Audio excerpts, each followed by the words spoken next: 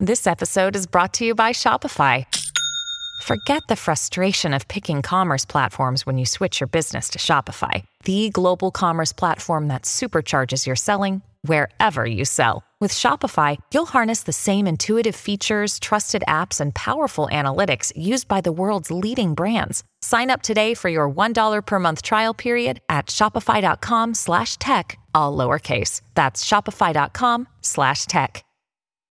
When you need mealtime inspiration, it's worth shopping Kroger, where you'll find over 30,000 mouth-watering choices that excite your inner foodie. And no matter what tasty choice you make, you'll enjoy our everyday low prices, plus extra ways to save, like digital coupons worth over $600 each week. You can also save up to $1 off per gallon at the pump with fuel points. More savings and more inspiring flavors make shopping Kroger worth it every time. Kroger, fresh for everyone. Fuel restrictions apply.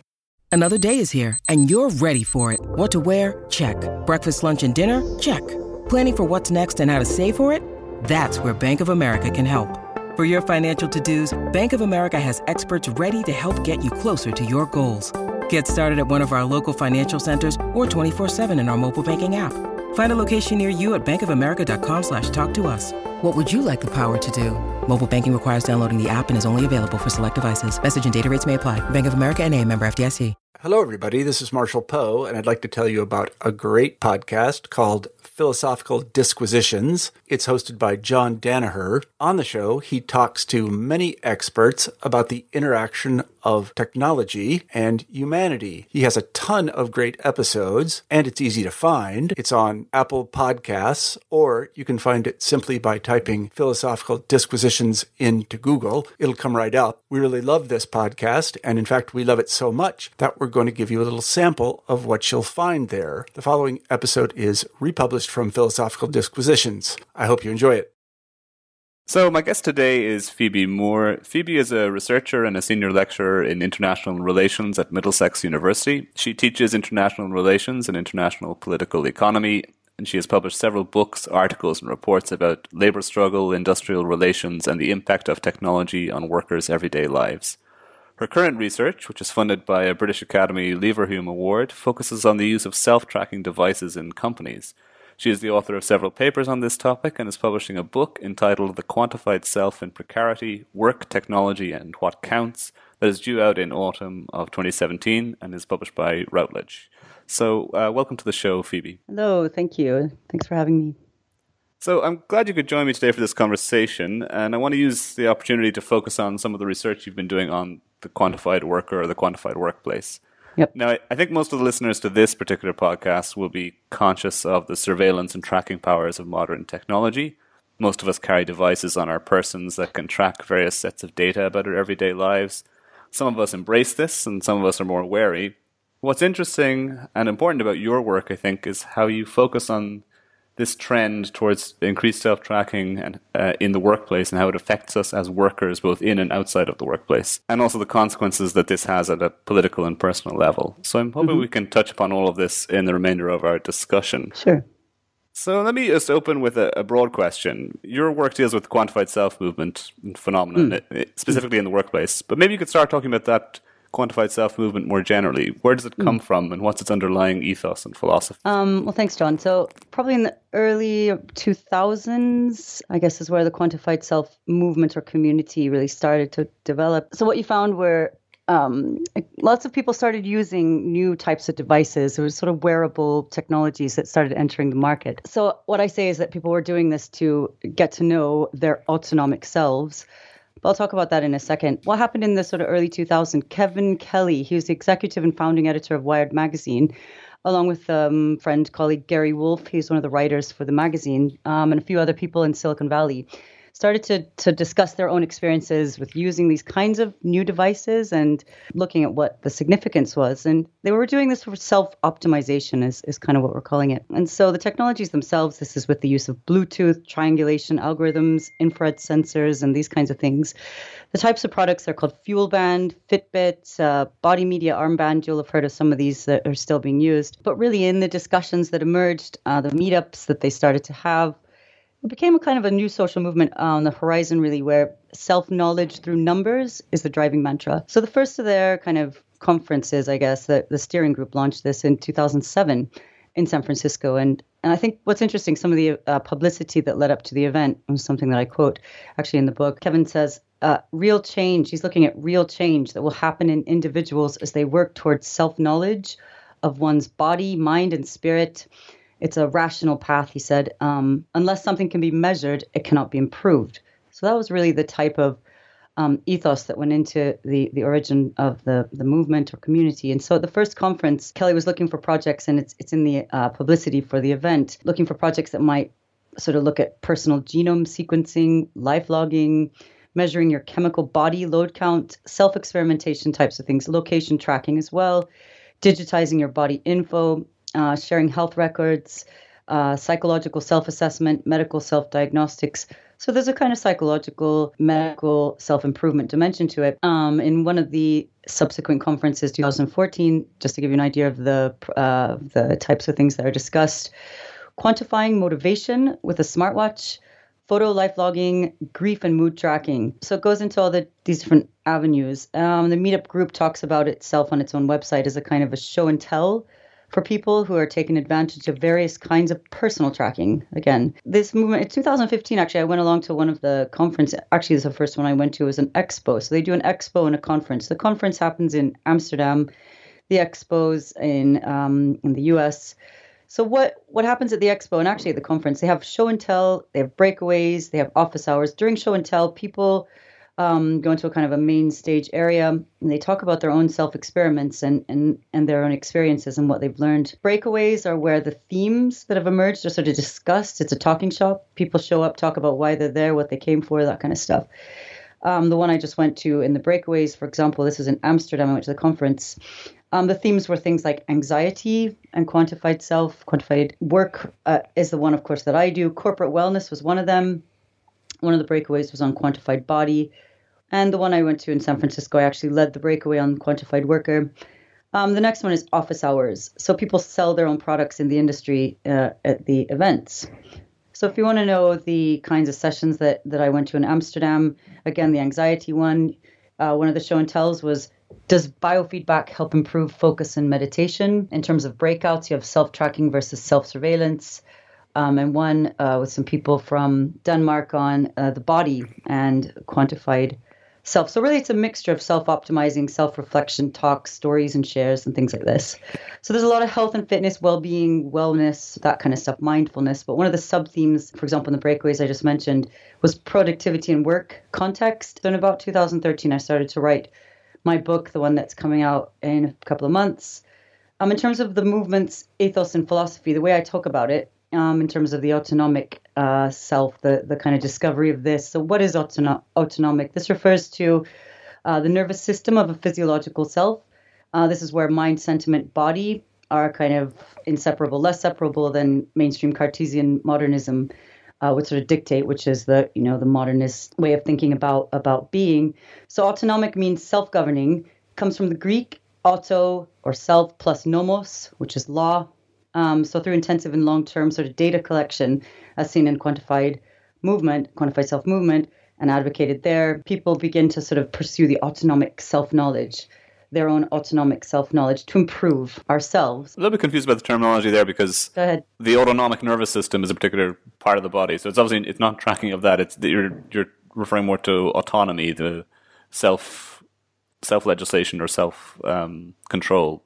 Absolutely. I mean, I use the term somewhat provocatively to give it this, and that's part of what makes it something new there, that it's the not known, the autonomic self that it's talked about in kind of medical literature. This is a thing that has to be discovered because it's not immediately evident. So it's a kind of gaining the more intimate knowledge, so to speak, the internal, in order to control, modify, regulate it, to understand that. It's something called like an identity proxy in a way, if you will, to control, improve, and develop it. Or something Rutgenstein, for example, talks about as a data double, if you've read that one. So it's a constant sort of self-improvement dimension, getting to know something that was not already knowable. So that's how I kind of use the term. I mean, a couple of questions that arise from this. First, on the focus on anxiety that you mentioned a couple of times at these conferences and expos. Is that focusing on the ways in which QS devices can alleviate anxiety, or is it focusing on how they may promote anxiety, or maybe a bit of both? Oh, it's interesting you should say that, because it was one of the more interesting of the breakaways. Yeah, and it was a colleague from New York University who ran it. She basically was looking at it in terms of, it's a platform discussion, so people bring to the table what, and my question really was in that discussion very much linked to why we are starting to self-track in this way. And is there a kind of social anxiety around that? So if it's a fairly sort of recent phenomenon, how I've looked at it, it's the kind of question of how we are able to work given, issues socially. So that's rise in unemployment, underemployment, 0 hours contracts, kind of gig work, so to speak. The fact we can't rely anymore on lifelong employment. So there's an anxiety that kind of comes about. And so there's that kind of paradox of we're doing something to control maybe this type of anxiety, to manage ourselves, as it were. But then the difference between knowing that self, what happens in the workplace is that you're not only doing this individually, as it were, you've got an employment relationship. So what does it mean when the technology becomes almost a kind of a manager itself? So that's the way that I talk about it. And where does that come from? A rise in sedentarism, for example, the fact that we're sitting in front of a computer all day, is that healthy for the body? In terms of our own productivity, if we're not healthy, can we continue to work? So that's the kind of social anxiety that maybe we're responding to, but that might be more at an individual level. What happens when we're asked to self-track? That's something else, I guess, yeah. Yeah, I mean, so it's interesting there that there's a general culture of anxiety, maybe specifically around work, which we'll come back to later on, which is fueling this quest for more self-knowledge and self-control and self-optimization and improvement, which is really at the heart of the quantified self movement. I just want to maybe just draw a line under a couple of things you said before we move on forward for people who are listening, which is that the quantified self movement, as characterized there, clearly get the sense that it's not just about tracking, it's about experimentation with the self, something you mentioned a couple of times. And the other thing, which I often include in discussions of the quantified self, is the focus on the gamification of everyday life.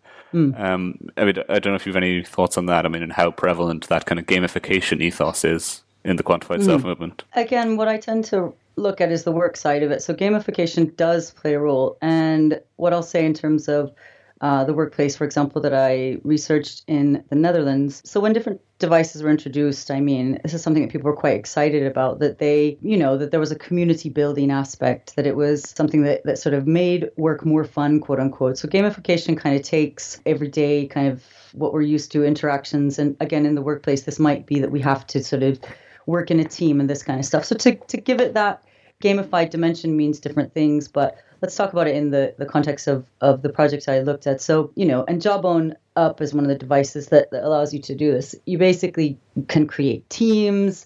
You can, kind of aggregate your steps in order to say that your team has, let's say, climbed Mount Everest. So you become kind of in a way, and it's been looked at as a very positive thing. I mean, if there's a critical dimension, does it increase competition?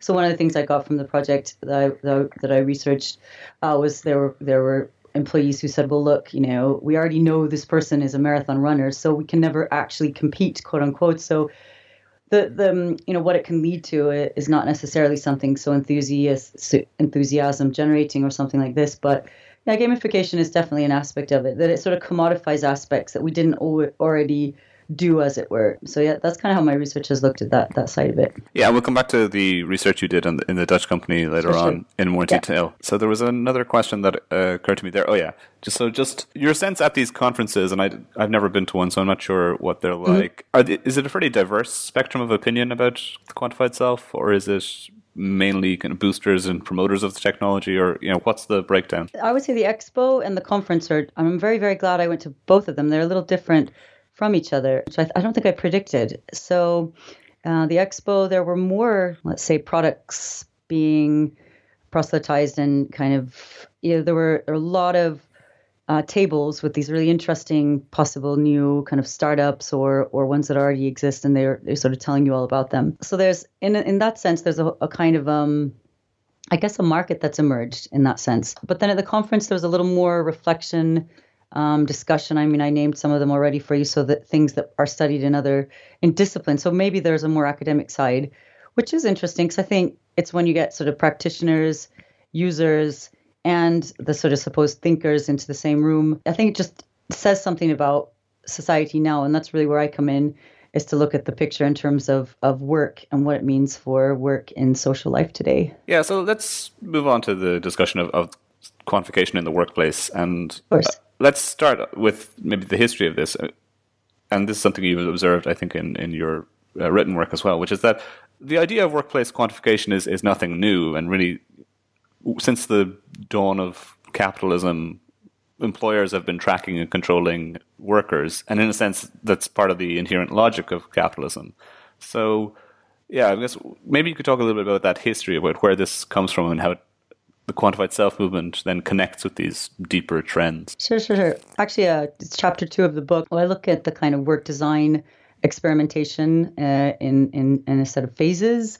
So I start with industrial betterment. That's more during industrialization, and then to the current phase that I call agility management systems. But throughout those, there are different phases, and the use of technology might be different in each of them. But I focus a little bit in scientific management in that chapter because it's the kind of control phase, as I call it, where work measurement technologies advanced a bit more than in any previous years. So it was scientific management then. It's introduced by, of course, Taylor and the Gilbreths. And they were they were developing similar types of methods at the time without knowing each other until they met actually at one of Taylor's lectures, but in the steel and bricklaying industries, respectively.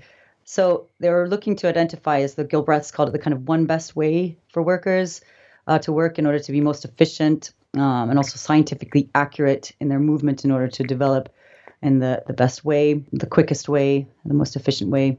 So, but it was really seen as an American-initiated civilizing process in the time frame that it emerged, that sort of the interwar period. It was heralded as a kind of management methodology, as it were, that would introduce sort of rationality and standardization at the same time as, and I think a lot of people don't really know this, as well as prosperity and global interdependence. So there was a real ethos that it was emerging around it that was kind of really heralded as something very positive. In fact, it was researched across Europe. So in some of the archival research I looked at, the League of Nations really, there was a conference in Geneva where they discussed this, as I say, as a way to prevent future war. So it was really one of these exciting moments in history. But in terms of looking at it more philosophically and theoretically, so technology as a sort of an instrument of labor. This is something Marx talked about in Das Kapital in Volume 1. He called it a thing or a complex of things, which the laborer interposes between himself, and yes, it's himself in the text, and the subject of his labor, and which serves as the conductor of his activity. So I think the idea is to capture that and to look at ways for productivity to be sort of most perfectly advanced, and also for labor to be abstracted. That can be, so the technology could be mechanical, chemical, or physical in the way that Marx talked about it.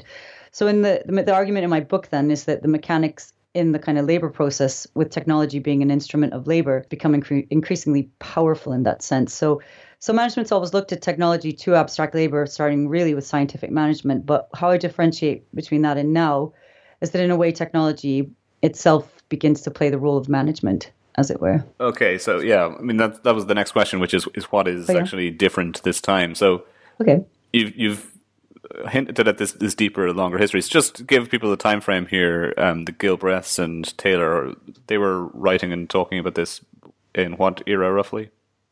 Oh, at the beginning of the last century, so sort of 1910, yeah, around then. When you're talking about the techniques of scientific management in the modern era and what's different this time, if anything, I mentioned to you in the correspondence I sent to you that it could be technological differences and ideological differences, and I detect maybe both in the work that you've done. So maybe you could talk about the technological differences, the kinds of data that can get captured, and Sure.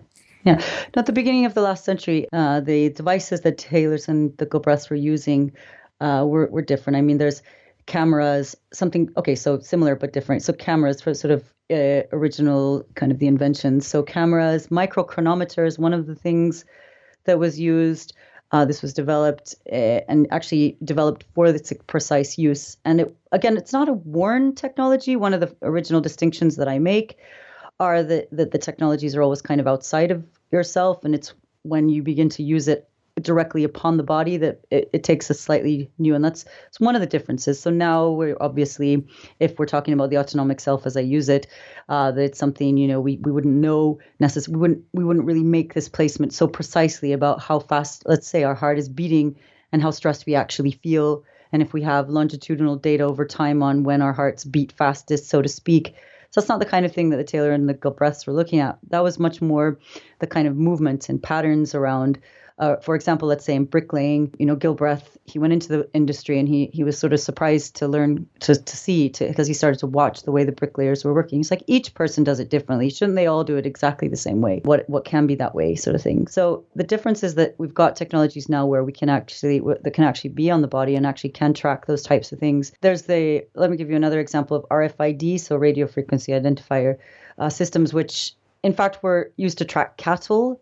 When they're first used. This is a chip that's underneath the skin, and your pets, like a cat or a dog. So these are now being experimented with in workplaces that, you can sort of, where are your workers in the factory, or where are your workers in the office, so to speak, movement around the office. You can identify which may be the best sort of pattern of movements in order to achieve a specific task. Another one that's now being tracked, looked at, tone of voice can be recorded, and that's something with sociometric systems is what the badge is called. So your movement around the office, as well as your tone of voice, as well as arm gestures, this kind of thing. So if you can put the data together, you can again look for patterns to see, okay, let's say this team are talking a lot more to each other than the other team, and their productivity statistics are a bit higher.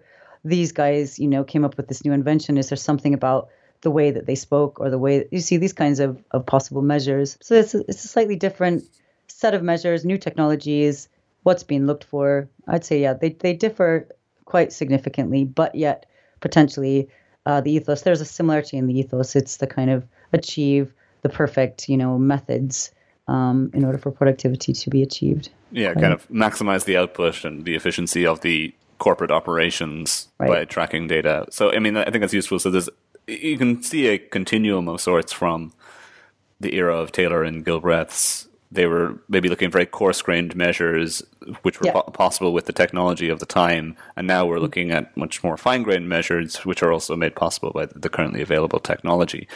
Yeah. Now, what I think is actually probably more important, though, in the modern workplace is that there's something perhaps ideologically different about the way in which work and workplace management takes place. And I think this is something you bring out a lot in your work. So you mentioned this earlier, which we've moved into this kind of agile phase of workplace management. So talk a bit about that. Like, what is this? What is agility? What does that mean in the context of workplace management? And how does that lend itself to a very different ethos or type of tracking and quantification? Well, agile is actually a term that developed in management systems experimentation. It's linked with high performance. It's linked with lean production and a little bit of the just-in-time Kaizen. So it's taken elements of other types of systems and different ways of designing a workplace, again, for ideal kind of outputs and productivity and this kind of stuff. The difference with agility, though, is that it puts a lot of emphasis on the worker's own management of the self. So the way I look at it, and there is an entire kind of procedure that's put into place when agility is adopted in a workplace. So you have kind of scrums, you have 15-minute meetings in the morning. It's supposed to be really not hierarchical. You've got kind of self-managing team in a way. You've got client as customer. That's prioritized. The way I talk about agility, though, and the kind of interesting side of it is that there's, and it's also mentioned in the literature, but I sort of take it out and emphasize this aspect of it, which is that one has to expect constant, inevitable sort of transformation, change, shifts that just are going to happen. So again, as I was saying earlier, that it's almost an unstable environment that we can't rely on things sort of being the same, having, for example, lifelong employment. So it goes into that kind of domain that you've got a new expectation. And so in that context, we got to manage ourselves. I guess what's key here within this agile ethos or philosophy is that at least on the face of it, well, okay, let me set this up in a different way. Okay, go ahead. So one of the criticisms of the classic workplace management philosophy of Taylor and Gilbreth's is that it very much is dehumanizing the worker. It reduces them to like a cog in a corporate machine. They follow very set scripts and processes in order to maximize efficiency. And they do so within a workplace environment that is quite rigid and inflexible, I guess. The different component parts, they all fit together in a certain way. The production line doesn't change that much. Right. Agility is different insofar as we're not going to have a stable workplace environment anymore. Exactly. We need to be dynamic, flexible, and adaptive. So this actually puts more of a burden on the individual worker to be a dynamic, flexible, agile, adaptive employee. So there's far more of a focus on self-management. Now, on the face of it, you could look at that as a good thing because it's treating them as a more autonomous individual who has to take responsibility and control things from themselves rather than being reduced to a cog in a corporate machine. But I guess the ultimate effect is that it's somewhat similar in that they're constantly expected, or maybe it's not similar, but the effects on the worker aren't that wonderful because they're under a constant burden or pressure of change. And so the type of tracking that now takes place in order to help them manage themselves is much more ubiquitous, I guess, and much more pervasive. Well, it's a good point. And I mean, I think in scientific management, what you had, mind, there was the worker who was meant to be, better in terms of thinking, the brain. So, and then you had the kind of physical manual labor. So this distinction was made extremely explicit in Taylor's work, that you have mental versus manual worker, and that there are people who are actually, and he wrote about this, as actually better at doing the kind of manual labor, and in fact this should not be ever challenged. Why train? He made sort of quite vulgar equivalents to sort of animals, in a sense, apes or this kind of stuff. I mean, it's quite an interesting read, the scientific kind of management text that he published, but. In terms of now and the differences in that sense, that you've not got such an explicit management kind of relationship where the managers are meant to be the mental workers and the laborers simply doing their bit according to what they're sort of trained into doing, that in fact there's a lot of self-training, self-management, preparation for the types of change that I talked about in terms of agility in the book. But I guess one thing I didn't mention, one thing in the era of scientific management, that there was a bit of analysis or recognition of the impact that, for example, fatigue has on a worker. And this was in Gilbreth's work more than Taylor, that they were looking at rest as an important component.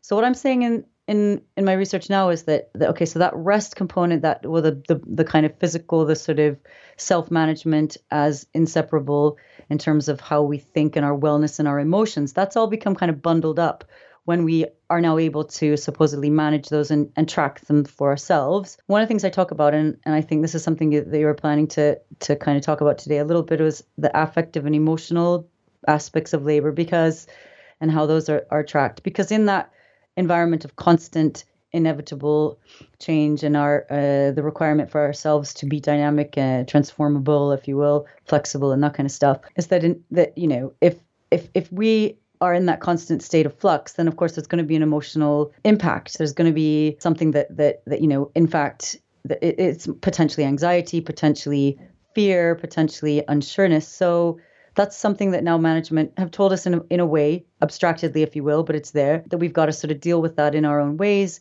And then once that is tracked, what I sort of talk about, not necessarily to be paid, as it were. So if we're asked to track emotions in the workplace, or stress, like in the context of the project I did in the Netherlands, then management can identify how likely it is that you'll collapse. How likely is it that you will continue to work at the same level of high performance, or that, can it be improved, in fact, your performance? I also didn't talk very much about the kind of dev culture of work, the really self-optimization and high performance stuff that in fact appeals, I would argue, to sort of a macho male, very masculine sort of environment where everyone can apparently compete at the same level and all this kind of stuff. So the kind of self-management for emotional upheaval, as it were, is part of that agility trend. Yeah, you've kind of moved on to, I guess, the next question which I had, which is so. All right. Let me just maybe draw a line under this point about the ideological differences. So we moved away from the classic model of corporate management to this agile model where the focus is on ensuring that the worker is capable of dealing with anything that we throw at them, in a sense. Or that is thrown. It's very abstracted in a sense. So management, it's very interesting, is sort of taken out of the equation. Even though it's talked about, it becomes extremely hard to identify, and especially when we're expected to self-manage. And in a way, maybe it's a technology that's meant to manage us. Maybe it's the algorithm, in interface management systems, like you see in kind of transportation systems, for example, now like Uber and those platform-based work environments. Yeah, it's a very interesting moment, I think, in history in that sense. Because it isn't always clear who's managing you. That's actually a good point, because the way in which I phrased it perhaps makes it sound like it's a conspiracy of management or of specific managers, when that mightn't be what's taking place. It's more just a general trend. And as you pointed out, these agile workplaces tend to be non-hierarchical, at least in principle. I don't know if that's always true in practice. Right. Excuse me, yeah. So there isn't this obvious hierarchical management culture or system in place. So the technology itself actually does a lot of the management, which, I think that's an interesting observation. So because you need the workers who are flexible and are capable of adapting to whatever is thrown at them, you have to focus, I guess, on the worker in a more holistic sense. So it's not just the physical processes or mental processes of their work, but also the health and well-being of the worker that supports that work. And this is then the reason why affect is something that is now trying to be captured and controlled by these software systems or these quantification systems. So you touched upon this already, but just maybe to explain in a little bit more depth, what is affect and why is it so important or significant that this is now being captured and quantified in the workplace? Well, affect is a concept that, Spinoza is normally given credit for initially talking about it. So the way that affective as well as emotional labor, they're not the same thing, but it's work that's not immediately seen. It's kind of the work someone does behind the scenes, as it were. Let me give you an example. When you walk into a shop and the person working behind the desk or behind the till smiles at you, welcome, they say. So you could argue that that's something that's not necessarily paid. This is emotional labor because they're attempting to make me feel happy, me feel something different. So that's what's talked about. Arlie Hochschild wrote about this emotional labor, that there's a different aspect. It's not always a seen necessarily output, as it were. I mean, maybe if I smile, but that could be measured too. And I think when we're looking at the kind of measurement of emotions, which is one of the things I talk about in the book, this could be a sort of way of capturing, of numerating, of kind of giving a sort of a value to that emotional labor. Now, affect, and the way I write about, it has to do with, in fact, the impact that bodies have on other bodies, as it were, not always seen again as well. The responses there, they're not necessarily cognitive. This is a sort of philosophical way that Spinoza and others have written about it. And the way that I write is more in terms of the possibilities for resistance that brings about, that there can be a kind of a community aspect where people are brought together, maybe in the physical sense, through something that's understood that might not necessarily be something immediately recognized. So that's a slightly different way. And affective labor is written about in another way again. But I guess if we focus on the emotional labor side of it, which I think is something, and I talk about emotional and affective as being unseen labor, that if this is captured, then again, it gives even more of a recognition of how likely it is that someone may or may not sort of collapse, let's say emotionally. So panic, or, the kinds of stuff that Franco Berardi writes about, the sort of psychological, the kind of schizophrenia of these potential employment relationships where, if we can't actually see a manager, if we don't quite know what the future is either, if there's a self-management, complete accountability is placed on the individual, then, the affective, the emotional becomes something maybe of value in that sense, if there is any kind of employment relationship identifiable. But what I like to say is the kind of the emphasis on this. What do I say? Oh yeah, numeration does not necessarily lead to more remuneration, so to speak. So in the paper, this is a different paper actually, where I look at the kind of the ways that management, so to speak, captures and tries to track emotional and affective labor. That the rationale there is very much to look at to what extent somebody cannot cope, but in fact, it's something that if abstracted, potentially leads to an all-of-life method of measurement. Yeah, actually, one thing that we haven't mentioned so far, but is implicit in this conversation, it's also part of the title of your book, is the precariousness or precarity of work. Yeah. So the way in which we've defined the agile workplace so far, it doesn't necessarily suggest that the employment itself is precarious. It just means that the demands that are placed on the worker are shifting and changing. But the other dimension to this is that employment is much more precarious nowadays. So as we shift towards what some people refer to as like the gig economy or the nation of freelancers or whatever, there is much more of a focus on individual self-management, mediated possibly through quantified self-type technologies. Yeah. So we've mentioned this a couple of times already, but let's talk about it in more detail now. You haven't just looked at this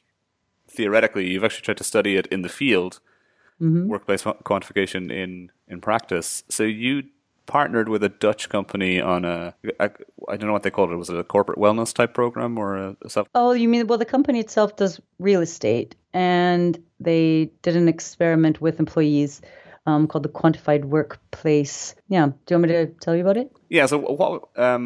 Maybe first of all, explain the context in which this study took place, and then what did the company do? What did they try to track? Okay. So the company provided Fitbits to up to 50 employees, and Rescue Time, which is a productivity software that's embedded in your computer, which you can tailor to identify what work on your computer is considered productive or not. So this could be communications, this could be composition, it's a whole range of things. Employees were also asked to answer a daily life log, like a life logging email, where they were asked subjectively about their own productivity and also how they felt. So their kind of wellness and this kind of stuff. So data was captured over the course of a year of employees. And in that context, so I wasn't exactly a partner. I was the social scientist sitting outside the project funded by British Academy and Leverhulme to talk to the employees about their experience of this and to see kind of how it impacted their own sort of sense of specific things. So I outlined it I interviewed them in month 3 and month 8 of the project, and also distributed surveys throughout the project to find out specific things.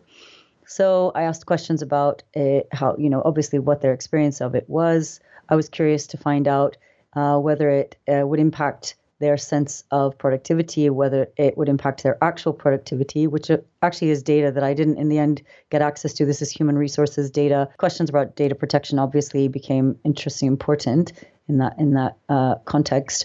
But in terms of what I had access to was predominantly my interviews with employees over the course of the year.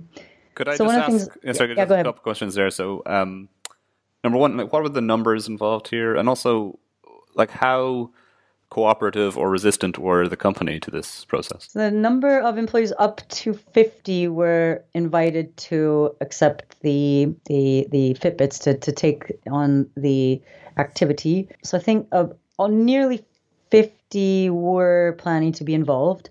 In the end, it was around 30. I was able to interview up to 30 during each of the rounds. One of the difficulties is they were not always the exact same employees who I would interview. So the way that I managed it, to look at responses using NVivo software to get a sense for what the uptake was. I was also very fortunate that I got to interview the consultants on the project and those in the company leading the project, as well as the director. So I got it to understand the rationale for the project was an experiment to see whether whether healthier workers, happier workers are more productive. So it was genuinely kind of something to make that sort of triangulation. And it wasn't, in fact, the company weren't resistant. The company were very excited about it. This project happened in the context of a smaller group, a smaller startup, so to speak, being absorbed by a much bigger multinational corporation. The smaller company developed products were quite kind of workplace design and interior design and human resource focused themselves. So I think it was a very interesting idea to launch this project in the context of being merged with this much larger company. And the way that I write about it is, in a way, it allowed for a tracking of individuals' emotional state in order for the kind of the very sort of upheaval of being merged into a much larger company, and the way that the employees were responding to that, because the majority on the project were part of the smaller company, the SME that was absorbed. So that's the way that I wrote about it. So one question I have here, which is probably, I think you hinted at the answer, but I just want to be clear on it, which is, I mean, was this this is an entirely voluntary program within the company? The workers had to sign up to it, or was there some element of, I don't know if I want to use the word compulsion, but some sense of obligation to do it. Yeah. Some sense of obligation. Actually, there's research that's looked at the kind of these questions, whether or not, an employee or someone working in the kind of employment relationship, client-based relationship, or any of these types of things, do they actually have a say? Is there an opt-in and opt-out question mark? So, yeah. So in this context, workers were very much opting in. People were saying, yes, we'd like to, but there was no necessarily pressure, although there was a launch day, which I was invited to to speak about my research. And, it was kind of all bells and whistles. The, Fitbits were there on show, and we watched the film Her, which was shown, which of course is about an AI lover scenario where it's, the question marks around how are the technologies going to change work today, given all the new possibilities that exist. So those are the kind of questions. And the consultants were there and spoke and this kind of thing.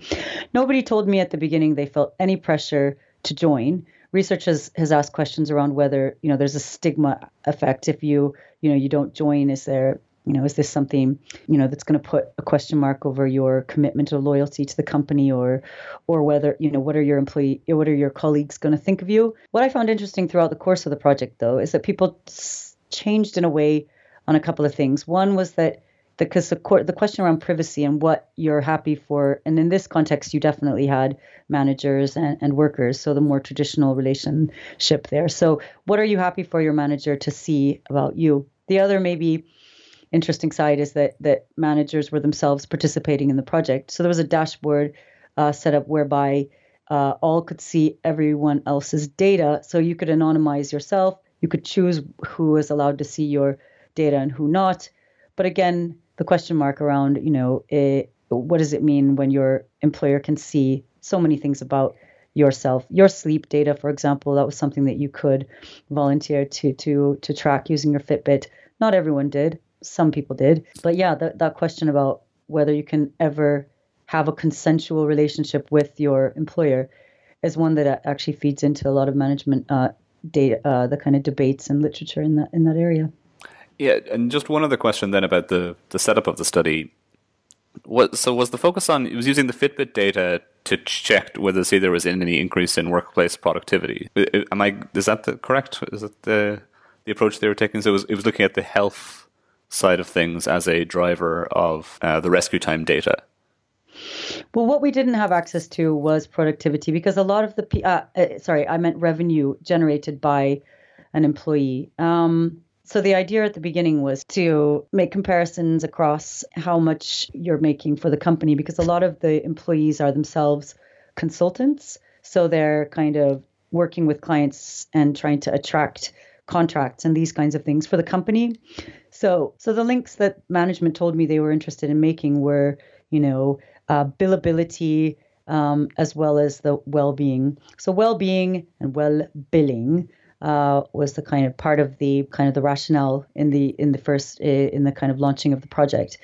So what I had access to was different. So for me, it was interesting to speak to employees to see what impact it made, having it something else constantly, a technology constantly tracking and measuring your activities. I did find employees told me that their feeling of self-awareness improved, which was interesting to hear. That they were really paying much more attention to movement and how they would feel if they, well, let's say, got a certain amount of sleep. Sounds really obvious when, on the surface, but it's the kind of, and that's where I'm interested in the autonomic side. It's when you start to actually make those links yourself, much more explicitly too, with the data that's generated over a period of time. That you gain a new kind of awareness of your own self and your productivity. A different one though is privacy. The beginning of the project, and that's linked to what your manager knows about you. Employees were really happy to share everything. Didn't seem to be nervousness. In fact, one employee said to me, "I thought there would be more nervousness around, our sort of managers being able to see so many new things about ourselves." By the end of it, this had changed. And that was very interesting because I think employees went into it very open, transparency, what could possibly, be wrong with transparency. We're all sharing everything. By the end of it, there was a little bit of pullback and to say, well, hang on, we need to look at why and, why this is happening. What's the kind of the intention. And I should also tell you that the project itself was designed in order for the company to say that because it had experimented in this way, could potentially themselves design a product. So that brings a different kind of dimension to it, that that people in a way become their own proxy. But by the end, it was definitely, people were telling me that this is something that they found affected themselves in specific ways. I mean, in terms of the findings of it, so you discovered a growing sense of resistance or skepticism about the merits of the initiative over time. Yeah, I think in fact it's different. Again, it's that in fact merits, as it were. I think people weren't completely clear what that was. And what was interesting to me in speaking to the consultants and the project developers was that it was actually designed for people to create and come up with their own way of using this, as I say, potentially developing product that people would become there's the autonomous question there, that people were saying, this is what I want to use it for. Here are my goals. Because that's another thing I asked in the survey to find out, did people feel they had met their goals? So at the beginning, what goals have you set and all that kind of stuff. So, but I think there was not a lot of complete comprehension of that, I think, which made it interesting in even a new way, which is that the merits, of course, the company had its own ideas for that, which seemed to be kind of universally accepted. But then in terms of identifying the merits for yourself, that's something I think that became a little bit blurred. What was your other question? No, I mean, so that was it. It was just more that was there a growing sense of resistance? Resistance. Not only was there resistance, people just dropped out. It was a high rate of that. Do you know what the dropout was roughly, or? The dropout rate is in the paper. Oh gosh, I don't remember. I better find it. It's something like 70%. I'll say that so you can use it. I'll use it. No, I'll say it as though I'm answering your question. So the dropout rate was around 70%, which is relatively high for a project like this. Yeah, with a group of around 50 as well. So it's a fairly small number stayed in it till the end of the year. Correct. And so the dropout and resistance, do you have any sense of what that was caused by? Was it mainly the privacy issue, or was it a sense that this just wasn't very useful for achieving their own goals or whatever? Yes, that was definitely part of it, the privacy question. And again, there was a sense that people hadn't clocked that it was very much a self management kind of product as it developed, as it were. I think there was confusion around that in fact, I mean, in terms of some of the quotes, for example, just to read one for you, it's I couldn't really see the point of it, to be honest. So it's that maybe it was the way that it was embedded into a moment. It happened to be in a moment of change itself for the company, which is the way that I think about it. I think that it was a transformation process that involved so many other things. Not that it got lost, it didn't necessarily, but there are a couple of things that impacted it, which is that and the consultants and management told me this as well, that in fact they probably needed to have another workshop day where people, maybe even similar to the Quantified Self meetups, where people talk about their own experiences, But again, I was not a consultant on the project. I was somebody who sat again on the outside of it and was very happy to speak to the employees. And they were very happy and very, very cooperative. I mean, it was one of the best experiences in terms of a research project. But I mean, in terms of developing a product, which is not something that I was part of, I think one of the things that was identified was that there probably needs to be a bit more of a sharing at that level that people would like to probably be a bit more involved in. Yeah, so I think that probably was what was missing, really. Yeah, I mean, it sounds like there might have been a poor communication around the actual goal and intent of the project itself, and maybe that led to a growing suspicion of it.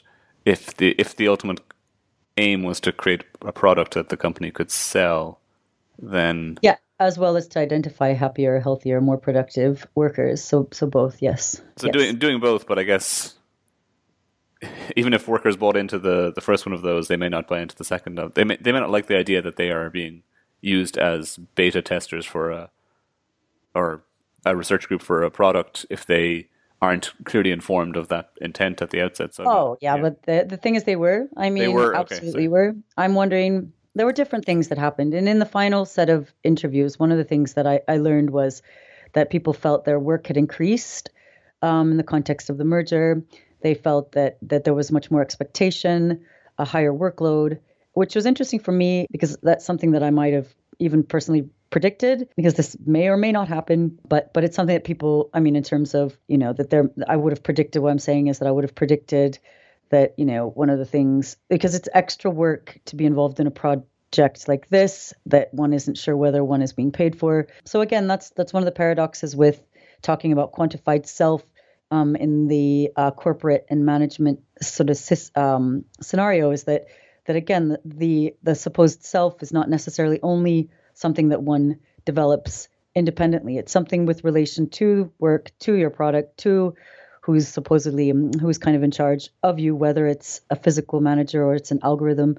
It changes what self-development can be, as it were, self-optimization at work. Yeah. What about the sense of competitiveness? You mentioned that earlier on. So was there a sense of competitiveness between the workers, and was this a negative factor in the project? I would say no. Yeah. As I said before, I mean, workers, it became interesting. They queried it in a way. They queried the kind of gamification. They queried, they didn't see the point of competing, so to speak, on things like how many kilometers have I run, for example. I mean, they were excited about the steps count in the beginning because that seemed fun, and that you could compete potentially more equally on. But when it got to something like running or physical activity in the weekend, if you're already training for a marathon, what is the point in competing if you're not? So I couldn't really see the point. But they really liked, the thing that the employees really, really liked was that it built a sort of a social dimension, that people could share, and laugh about maybe how many, how many staircases have you climbed today? How many, flights of stairs, or how many steps? They said that kind of disappeared toward the end. One of the reasons why is they didn't trust the technology itself to give accurate data. They were pretty sure it was wrong. And that led to a bit of discontent as well, which may have contributed to the high rate of dropout. Yeah. Yeah, I mean, I think actually the inaccuracy of the data is an important point, and something that's often glossed over in at least the kinds of conversations I have, which are often more about the implications or consequences of the technology, assuming it does work. But yeah, I think the fact that it may give inaccurate data and how that might feed into a sense of, well, I'm not really getting anything out of this, and the leaderboards or competitive element of it is misleading as a result because the information is inaccurate. I think it's important to bear that in mind. It's important to some extent, but no, don't worry. Inaccuracy of data is an issue. This, I would argue, is down to what extent that is important for the user, because it depends on how much of a granular level you want to analyze your data. And to some extent, and I come across this at the Quantified Self events that I attend, it depends on your level, sometimes of expertise and interest in that component.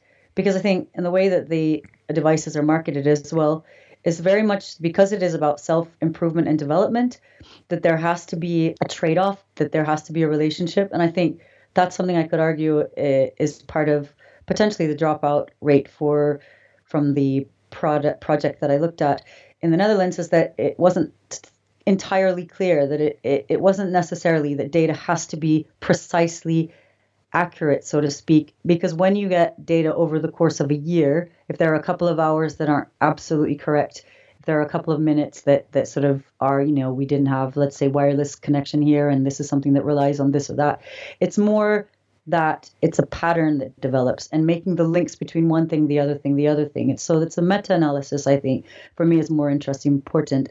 For example, if you're saying that, stress is a result of I can identify for myself that stress is when my heart rate increases. May not be the same for absolutely everyone. But if I look at over time, the course of an entire year, let's say I had an interview with John Danaher one day and my heart rate happened to be higher. Was I stressed out? Was I not? Did I think I was, or what did I not? So I could be, let's say, filling in a spreadsheet that says today I felt stressed or I didn't. Then I could link that to my actual heart rate data. So it's making that link about subjectivity, supposed objectivity, that combines things in a way that doesn't really matter whether or not there's inaccuracy of a computer. We know that they fail. It's more the patterns that emerge and what we can get to know about ourselves, or in the case of management, about ourselves, what can be known. Yeah, let me conclude with the bigger picture here. So One interpretation of this is that this trend is very insidious and concerning. I think, Dave Eggers' novel, The Circle, sort of brings this out, the fears around corporate tracking and the tracking and quantification in the workplace. And I think I mentioned to you before that I feel much more comfortable with the traditional management to employer relationship, where the manager just cares about me in a limited sense. They don't care about my private life. They don't care about what I do at weekends. Whereas this seems to be more like a totalizing corporate culture, that they care about everything that I do, including how much sleep I'm getting and how many steps I'm taking and miles I'm running. So, is this something that we should be resisting? This is something that is disturbing and concerning? Can we resist it? These are the big questions, I guess, yeah. Well, one thing I say in my New Media in Society paper with Andrew Robinson is that refusing to share data is becoming a political act, which may sound interesting because, might just sort of reactively would say, of course, we don't have to share anything. But because, as you say, like in the novel, it's The Circle, where you really will be excluded from society if you don't. Remember the early days of having a mobile phone. Some people would not have one. And soon you started to resent those people because they used your mobile phone to contact friends, etc. Will it be the case that, let's say, if you're not on Facebook, you don't exist, or that you're using other people, that you're relying on, other people? Now, of course, the new technologies require us to share a lot more information. Of course, this can be commoditized. It can be, given, the profit that's made that we're not really gaining from by the products, by the companies that are that own the product. But in terms of the future of workplace, I would argue that what is already happening is there's a lot of regulation potentially happening, and this might be, whether your employer is allowed to see health data or medical data. Those are being defined and kind of explored in the different contexts in the U.S., for example. So heart rate data should not be accessible for your employer, but steps is a little bit less difficult because they're not, medical and health data are not identical.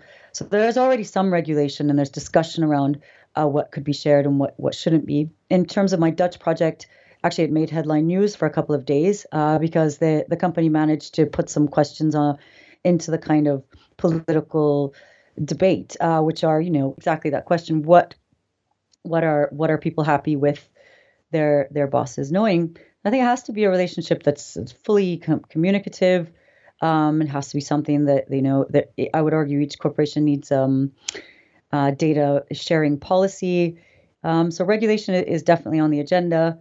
In terms of people's individual resistance, again, it has to be something you're comfortable with. It has to be a dialogue between, who's asking you to use, let's say, a device or providing it for you. It has to be a dialogue. HR, trade unions should be involved, social partners. And I think that's what the future holds is better communication and hopefully mutual kind of gain, really. So are you an optimist or a pessimist around the future of this? I mean, I've made my name by being one to mention the dark side the elephant in the room, to talk about the risks and the dangers.